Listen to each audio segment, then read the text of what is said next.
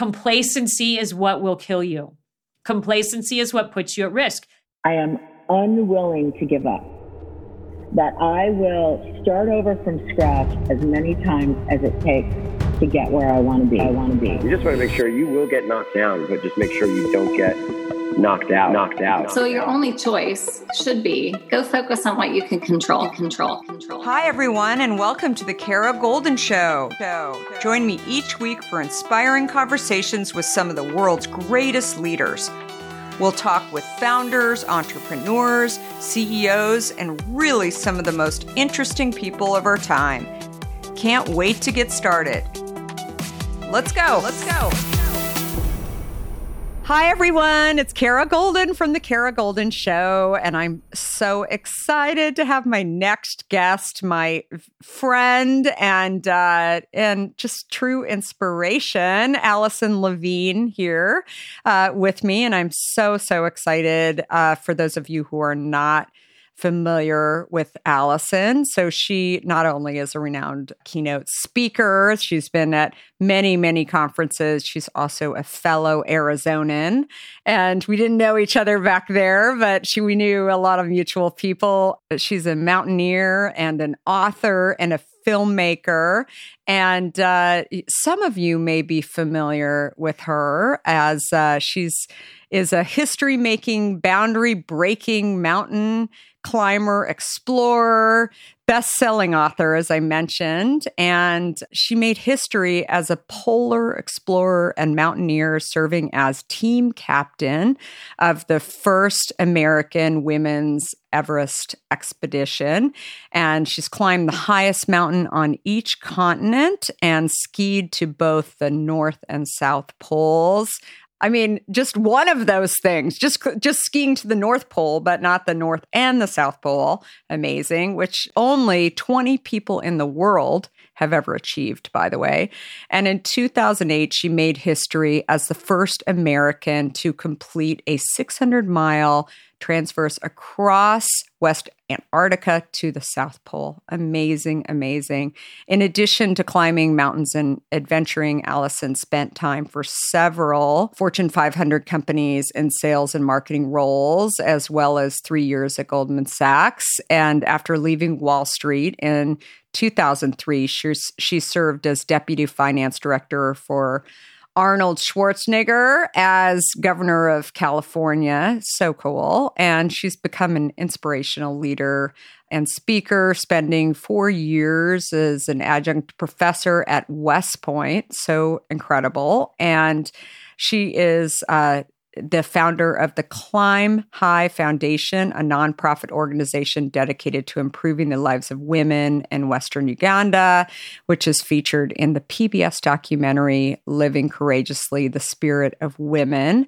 And there's so much more, but I'm going to stop talking and I'm going to let you tell some of this stuff. So great to see you. And by the way, Alison was here in Marin County and she recently moved to Colorado. So prior to this, we were just catching up on her adventure, and I'm so excited to see you. Really awesome. I'm excited to see you too. I'm excited to be here. So, thank you for having me as your guest. I know we're friends, but I'm also a fan, and your book affected me profoundly. Oh, that's so nice to hear. So walk me through and walk everybody through. So Alison, Arizona girl. Yeah. And what did you want to do did you ever think you were going to climb Everest?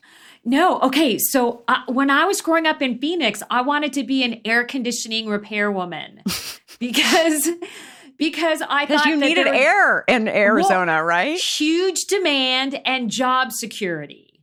So I thought there'll always be a need for air conditioning repair people in Arizona. So I thought that would be kind of a secure career to go for. But also when I was younger, I would read stories of the early Arctic and Antarctic explorers and the early mountaineers. And I would read these books and I would watch these documentary films, I think because it was an escape from the oppressive heat, which I know you are familiar with growing up in Arizona as well.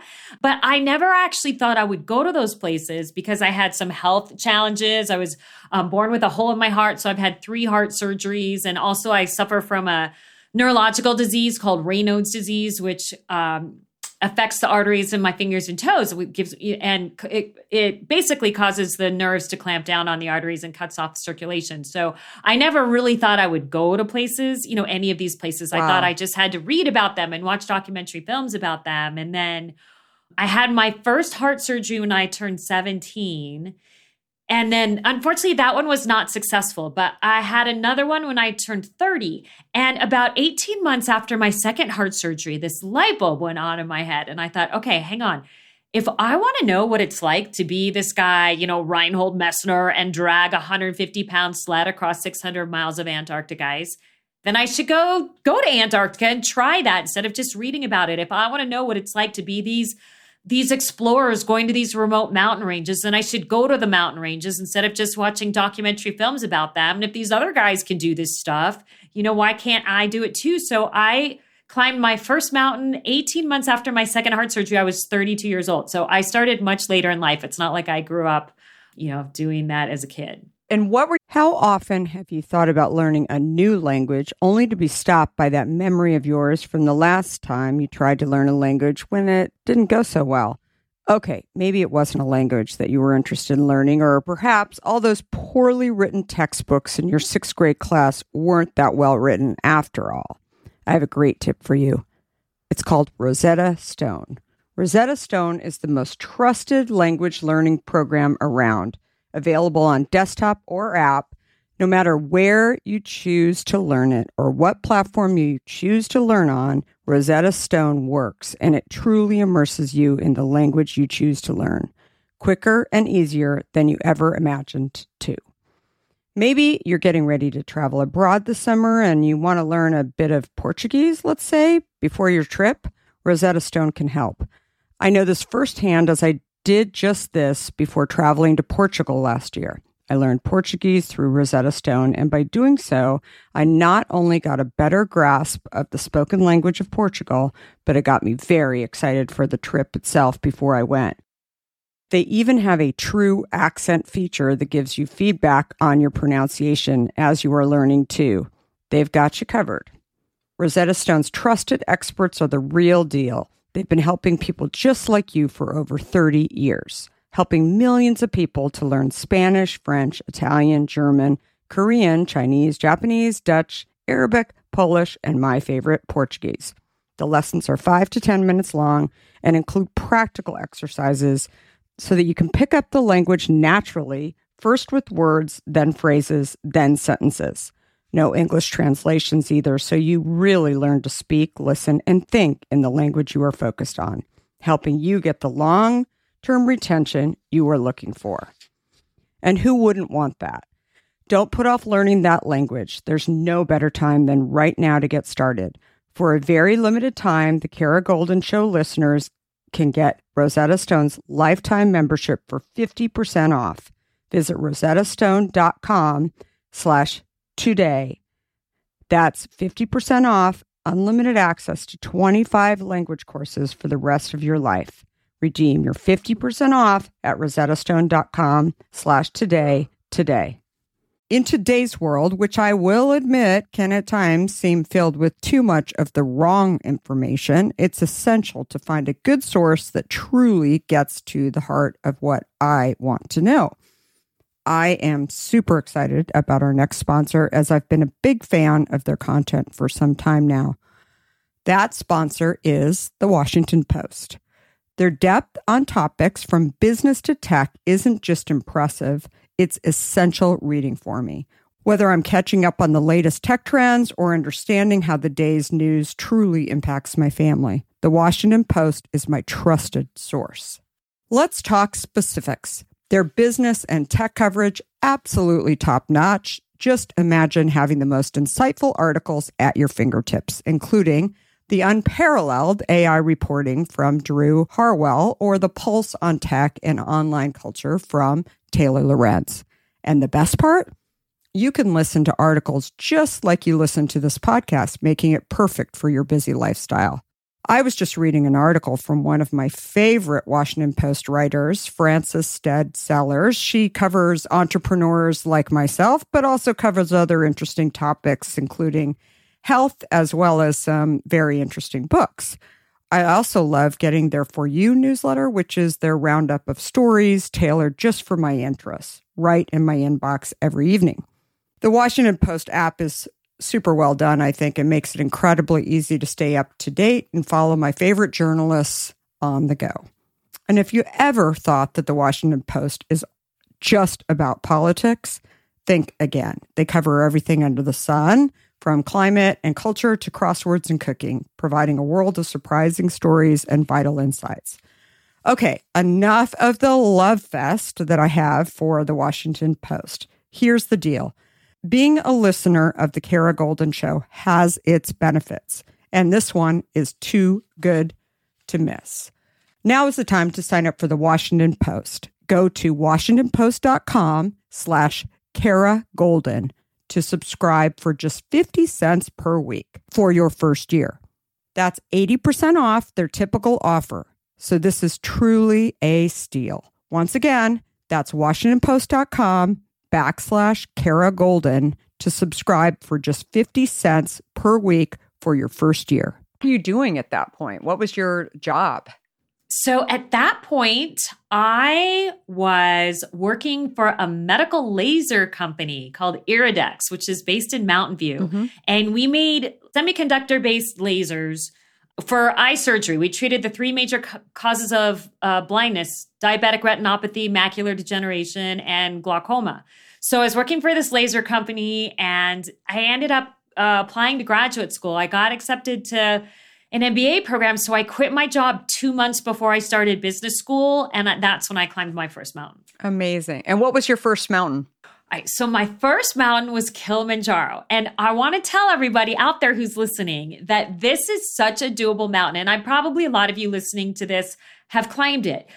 But I love this mountain so much because, first of all, you definitely get a feel for the altitude as it's over 19,000 feet in elevation. But you do not need any special training or any special equipment in order to climb this mountain. So I bought my own hiking boots. I had a pair of hiking boots, but everything else I had to borrow.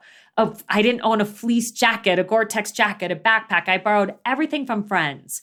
And I used all my frequent flyer miles, and I went over to Tanzania by myself, and I found a local guide at the base of the mountain, I think for about $200, and climbed Kilimanjaro. And the reason that it was an important mountain for me is because it's where I learned that I had that voice in my head that told me that I could keep going even when I felt like quitting. And every time I thought, I can't do this, I feel sick, I have a headache, I feel sick to my stomach, I'm dizzy, it is too hard, I am too tired, I am too cold. I just had this voice that said, okay, well, hang on, but you can take one more step before you turn around. And I thought, I'm definitely going to turn around and go down. I'm not going to make it to the top of Kilimanjaro, but before I turn around, I will just take one or two more steps. So I take one or two more steps. Okay, well, I know I'm not going to make it. Like, I'm sure I'm going to turn around, but I just took two more steps. So let me just take two more, and then I'm definitely turning around. And I would take two more. Well, eventually I found myself at the top of Mount Kilimanjaro, and it was important because I really thought I couldn't do it, but I realized that getting to the top of a mountain is just about taking one more step. Mm-hmm. That's all it is. You don't have to be the fastest. You don't have to be the strongest. But if you can just put one foot in front of the other, that is how you get to the top of any mountain, right? Literally or figuratively. So that's why Kilimanjaro was a special mountain for me, because it was my first one, and it was where I was sure that I couldn't do it. And then I still did it. How many days did it take you to do it? I think we did it in 5 days. Wow. And was it you and then you had... It was me and a local guide named Sammy, this guy that I met at the base of the mountain, and he brought a couple of porters along, and that was it. Wow. And that is... So do you think that was the first time that you heard that voice? Because I know what that voice is. And I know. I haven't climbed the mountains that you have. That's when I was reading your book, I was like, yeah, she has the same voice. So the voice that tells you that you can't do it is the same voice that should tell you that you can. Mm-hmm. You just have to train it to speak to you differently. Everyone has that voice in their head, right? And it's going to tell you one of two things. It's either going to say you can't or you can. You always have to listen to, I can, right? I loved where you said in the beginning of your book, no means maybe and maybe means yes. Yeah. And you have to have that mindset. So for me, every subsequent mountain that I went to when I felt like quitting, okay, I can't, I'm scared, I'm cold, I'm tired, I'm hitting the wall.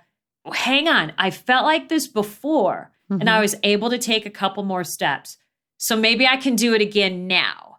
And every time I feel like quitting, I literally stop myself and say, hang on, you've been here before and you made it. So you're going to make it now.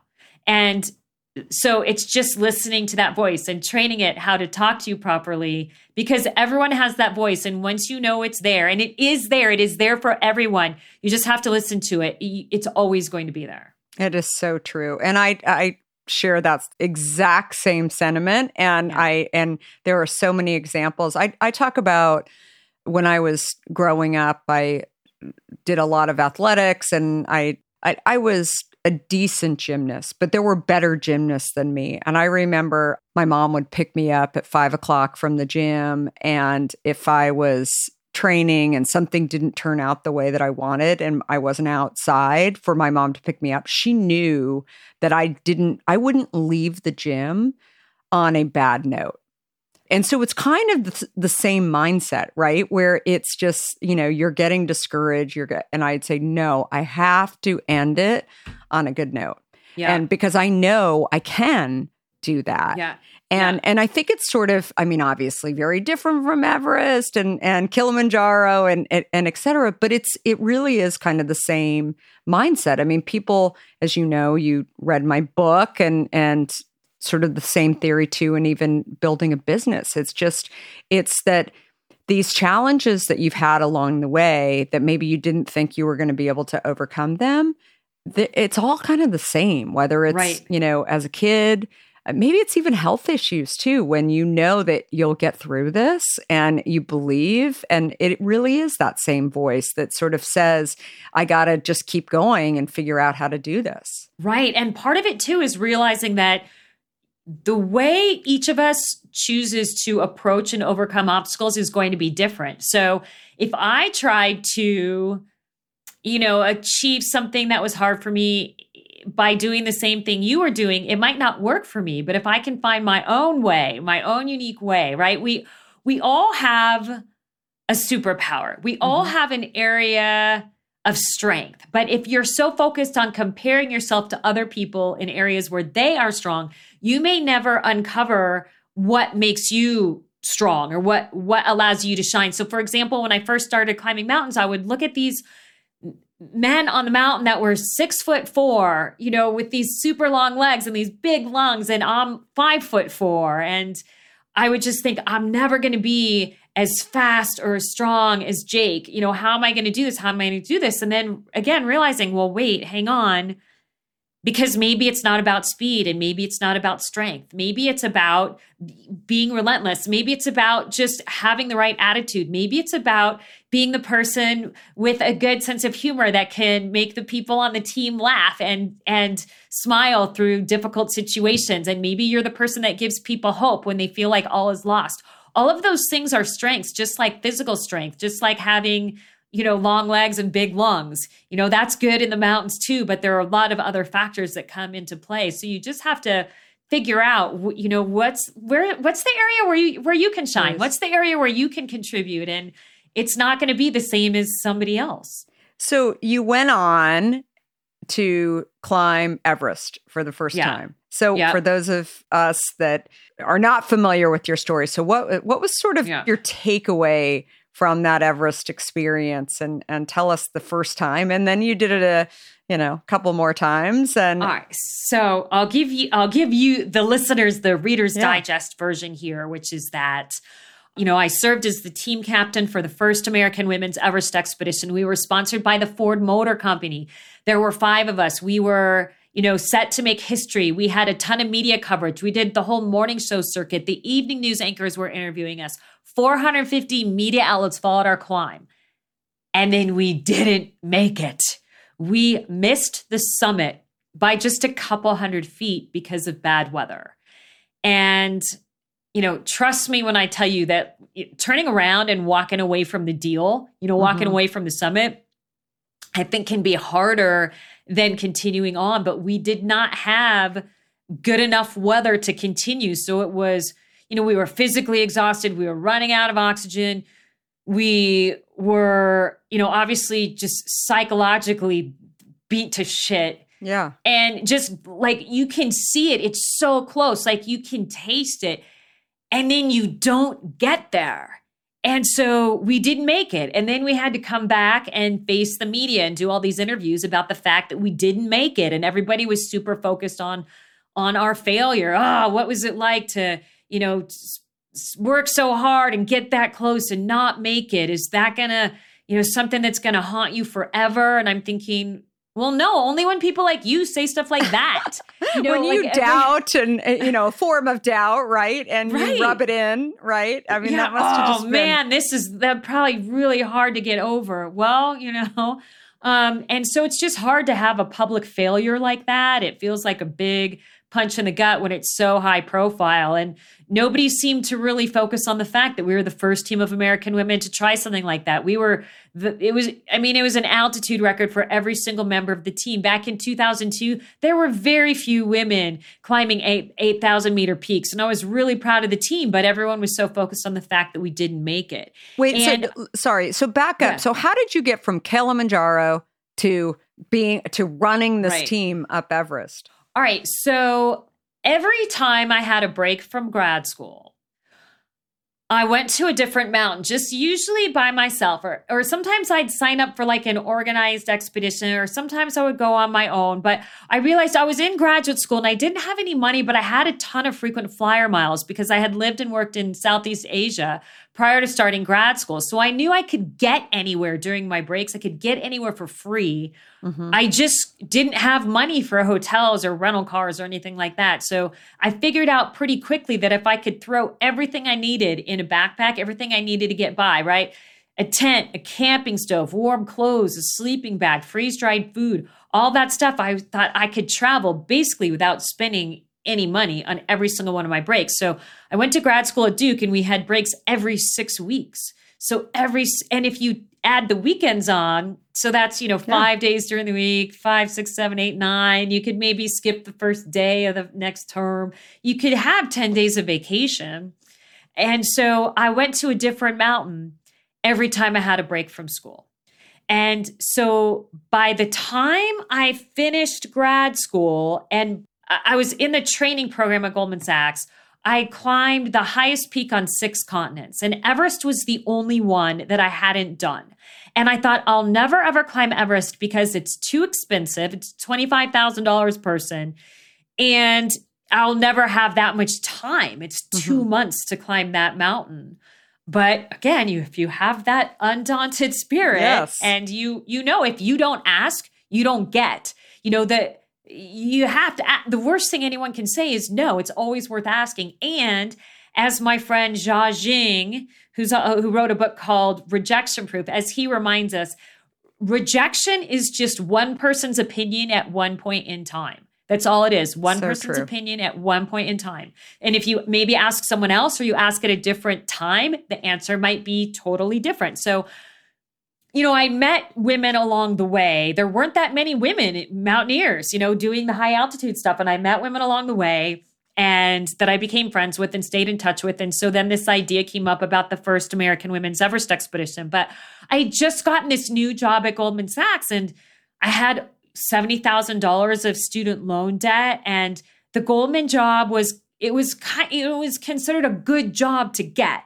And I had no finance background. I went to the University of Arizona. I was a liberal arts major. I never had any kind of finance or accounting or anything. And so it was a total long shot. The fact that I even got this job, which is another story, but another story that reminded me of when I read your book. I was like, this is kind of what I did too, to get this job. But I got this job and I had total imposter syndrome. And I thought as soon as they figure out that I was a hiring mistake, I'll probably get fired. But until then, I'm going to do my best at this job.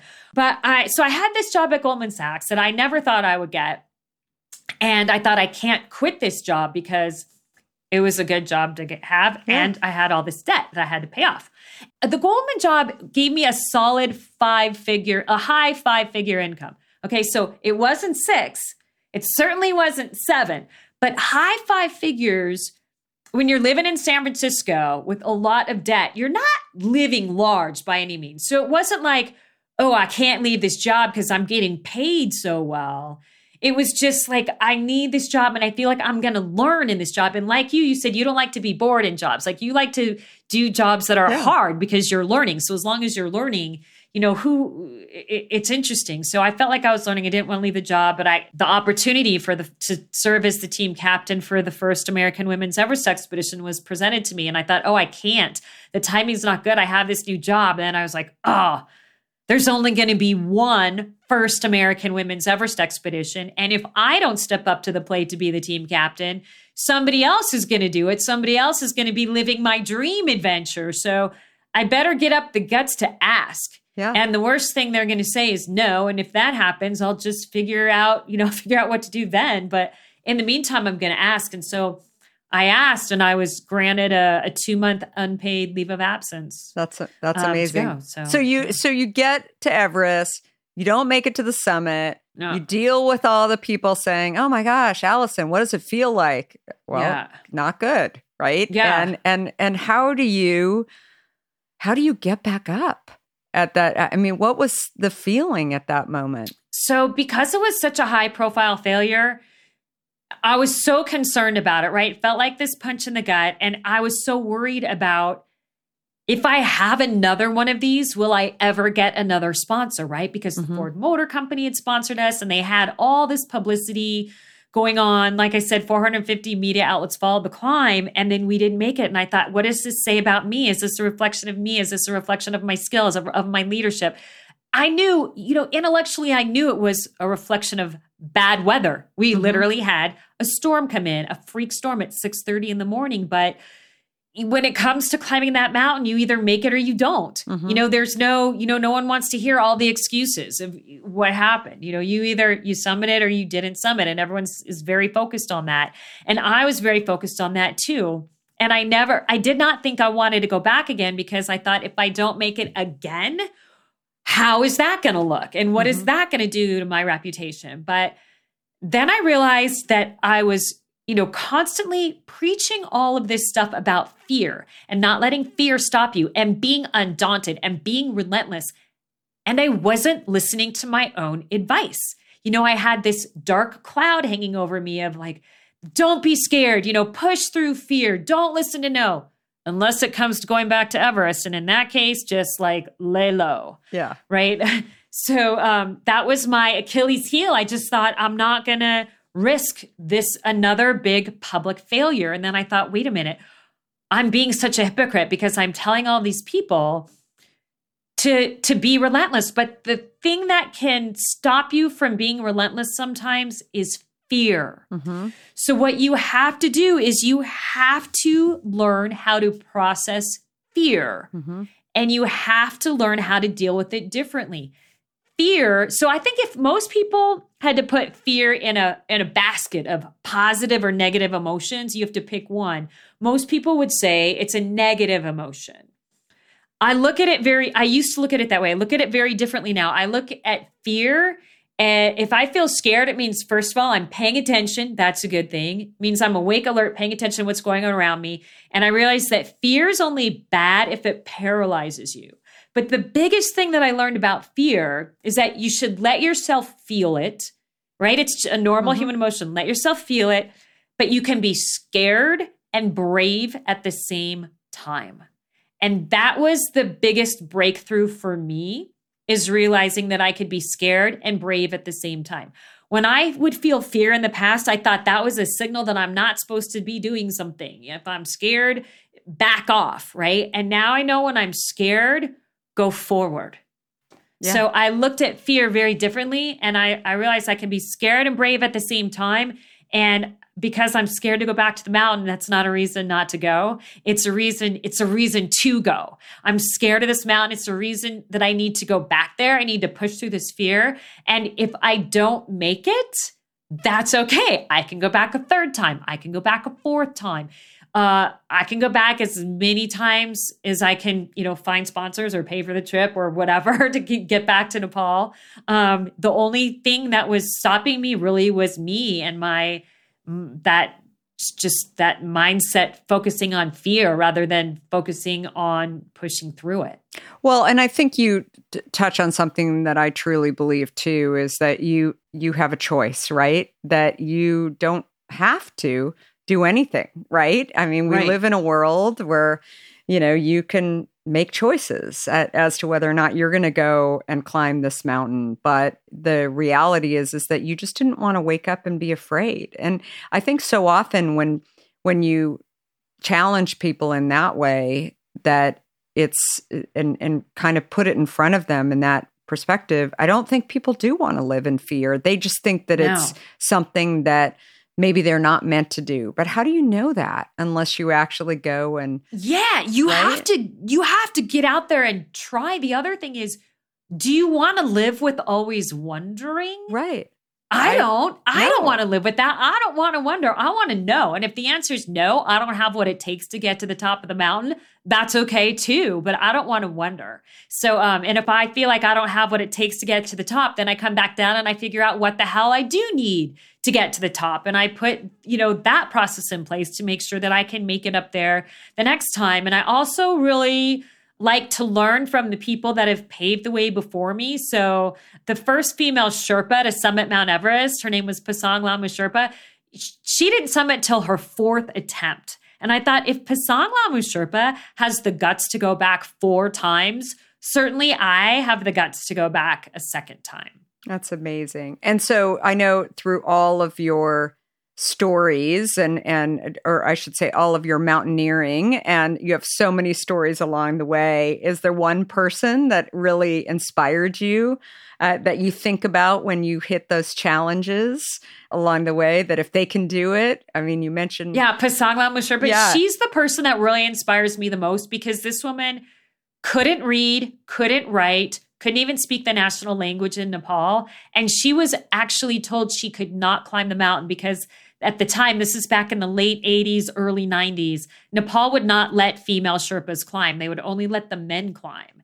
And this woman saw her uncles, her brothers, her father climbing Everest, and she wanted to climb too, but the government wouldn't let female Sherpas climb. So her point was, look, you let all these foreign women come here and climb our mountain, yet you won't let me because I'm Sherpa. And again, here's a woman who was told no, who was told this isn't how things are done. This is, female Sherpas stay home and cook and clean and take care of families. They don't climb Everest. And she was like, screw that. I'm changing the story. And she went and climbed it and became the first female Sherpa to climb it. She's on Nepal's postage stamp. She's, a hero to her country. Long story short, sadly, she actually ended up dying on the mountain on the way down when she stopped to help another Sherpa who was struggling. But so sad. To me, she was a boundary breaker, and she broke through those barriers. And she, whenever she heard no, she was like, what? She's like, I don't think so. And we have great footage of young Nepali women now saying, we have footage, because I'm working on a documentary film about Pasang Lama Sherpa, but there's this one, my favorite scene is when this young Nepali woman goes, now, because of Pasang Lama Sherpa, when someone tells me I can't do something, I just look them in the face and say, watch me. And, people are always going to tell you that something can't be done. I mean, Kara, how many times did you hear that throughout your career, even prior to Hint? And then with starting Hint, it can't be done. People tried it. It can't be done. Focus your energy somewhere else. People are always going to tell you something can't be done. And you can find a way, right? If you are undaunted, if you are relentless, you will find a way.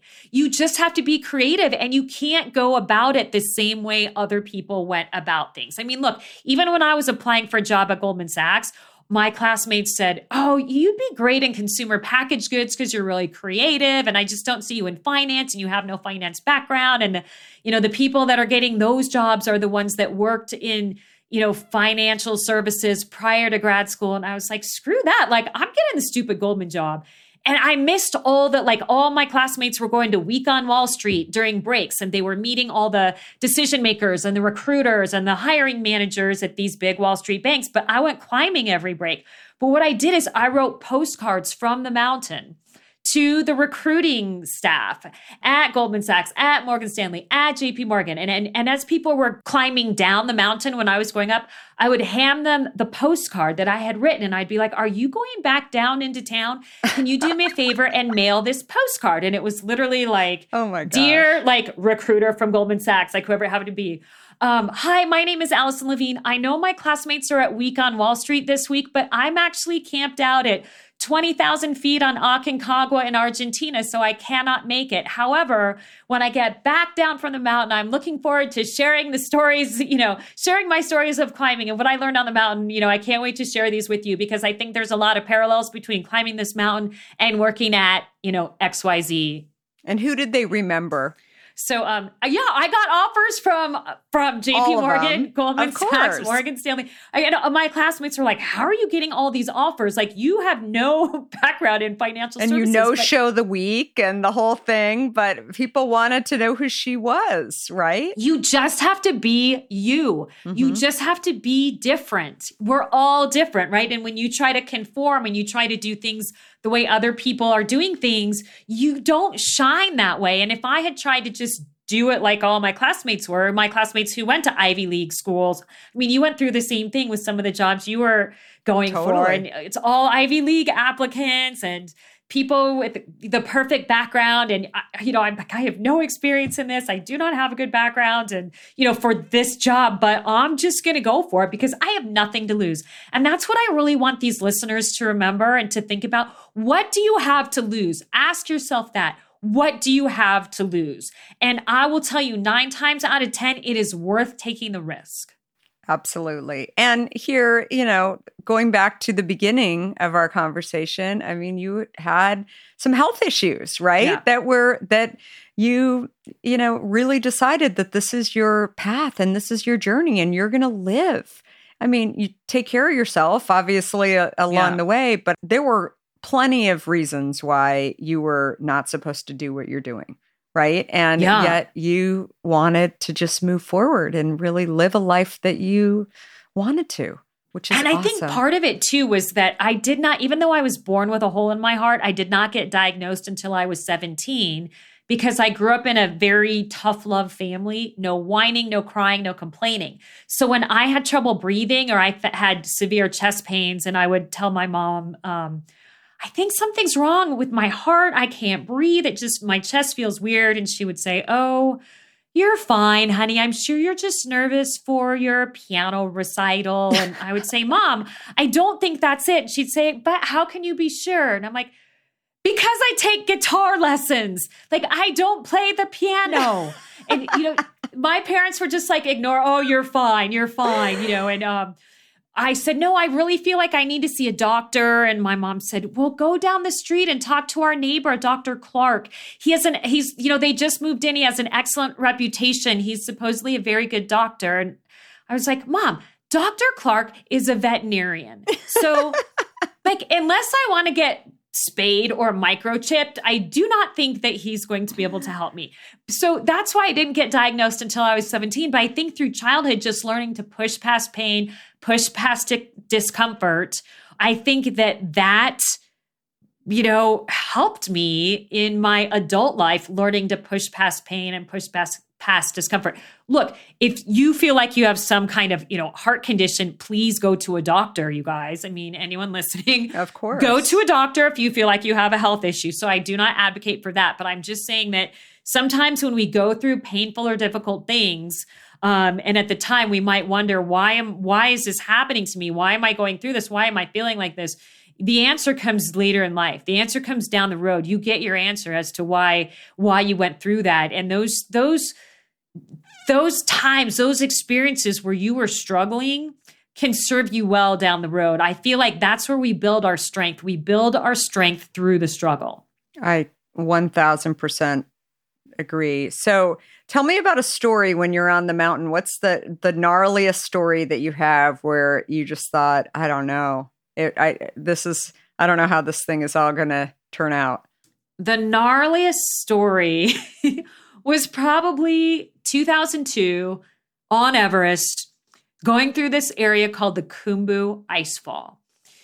If you are not familiar with the Khumbu Icefall, which there's no reason you would be unless you've gone through it, but you guys can Google Khumbu Icefall and see what this is.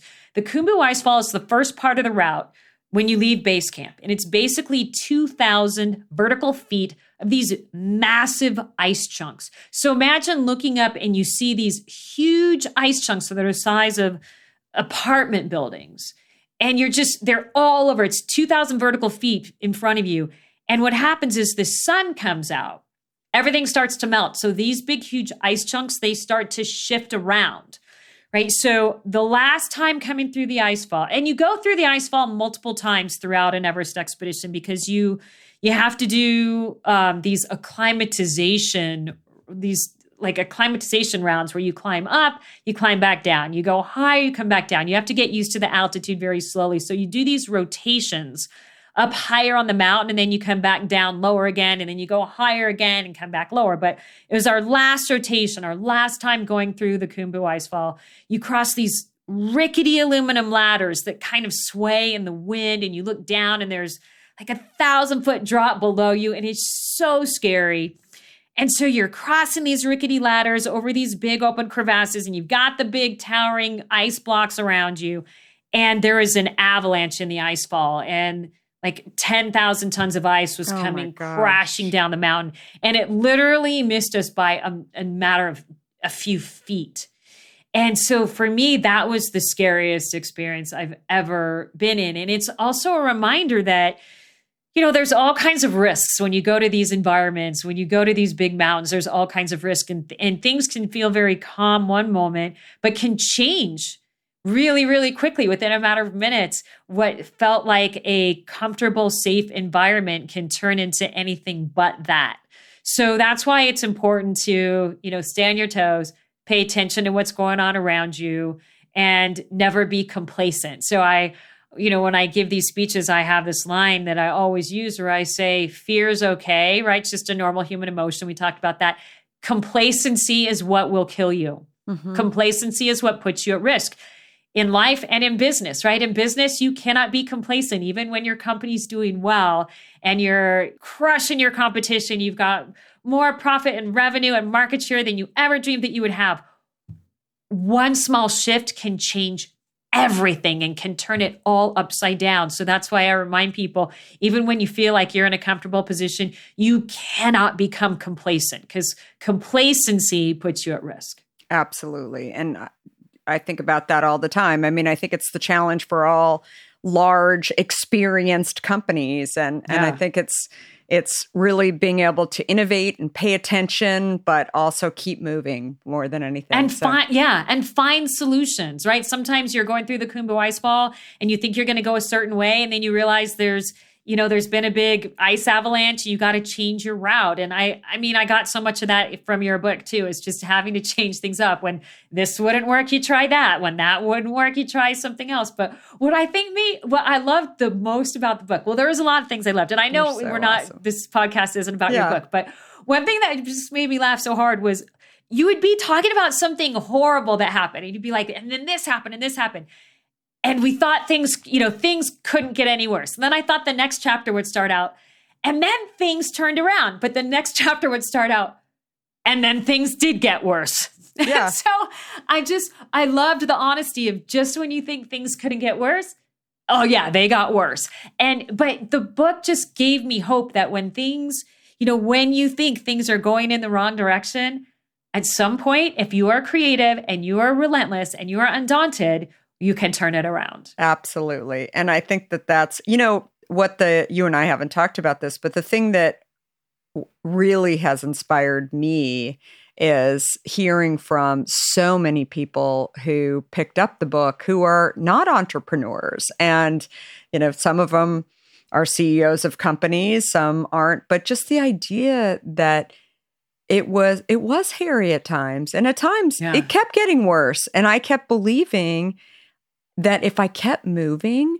and I wasn't complacent, that eventually it would get better. And it did. Yeah. And that's the thing that I think is just, those are the biggest lessons, but also the biggest inspiration for me, because I felt like just by hearing my story, and part of the reason why I think you're doing a ton of public speaking and people love your book that was published 11 years ago?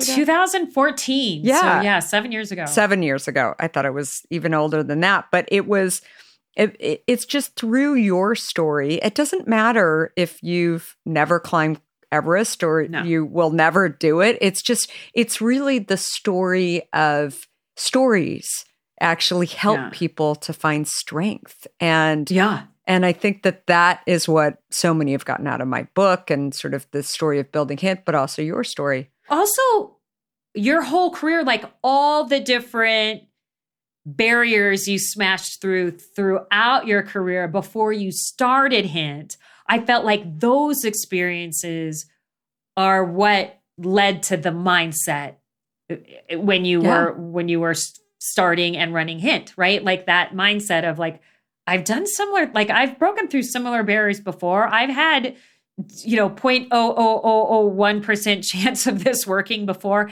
and I got it to work. So I did it before, so I can do it now. And I feel like when you go, you have to have your own breakthroughs in order to find that light, right? That voice we talked about, that voice in your head. Once you know it's there, like you can summon that voice when you need it. And sometimes it's that voice that keeps you going in your darkest hour, that keeps you going during your times of incredible, debilitating self-doubt. You find that voice, right? Because it's there. I absolutely love it. So where do people find Alison Levine and read read more about Alison and thanks. On social? So I know I need to get better about social media. I'm not really good on it, and mostly it's just pictures of my dog. But I am on social media on Levine_Alison. I also have a website, which is AlisonLevine.com. And if anyone wants to get in touch or has a question, feel free to email me through my website. There's a contact form there. And if you ask me a question through that contact form, your email will come straight to me, not to my assistant, because I do not have one. But I promise you that I will respond to anyone that gets in touch if you have questions. But yeah, I'm inspired by so many other people's stories, and I know people listening to this have their own stories too. So I would love to hear them.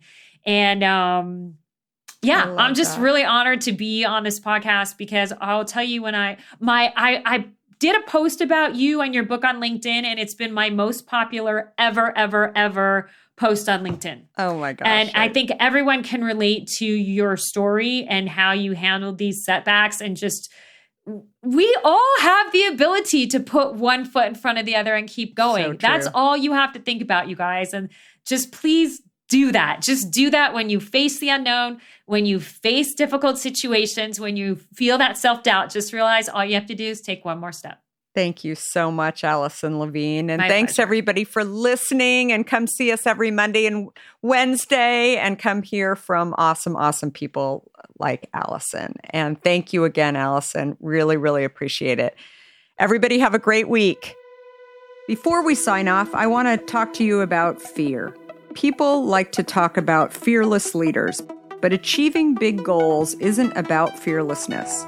Successful leaders recognize their fears and decide to deal with them head on in order to move forward. This is where my new book, Undaunted, comes in.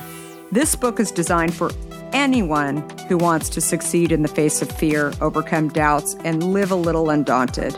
Order your copy today at undauntedthebook.com and learn how to look your doubts and doubters in the eye and achieve your dreams. For a limited time, you'll also receive a free case of HINT water. Do you have a question for me or want to nominate an innovator to spotlight? Send me a tweet at Kara Golden and let me know. And if you like what you heard, please leave me a review on Apple Podcasts. You can also follow along with me on Facebook, Instagram, Twitter, and LinkedIn at Kara Golden. Thanks for listening.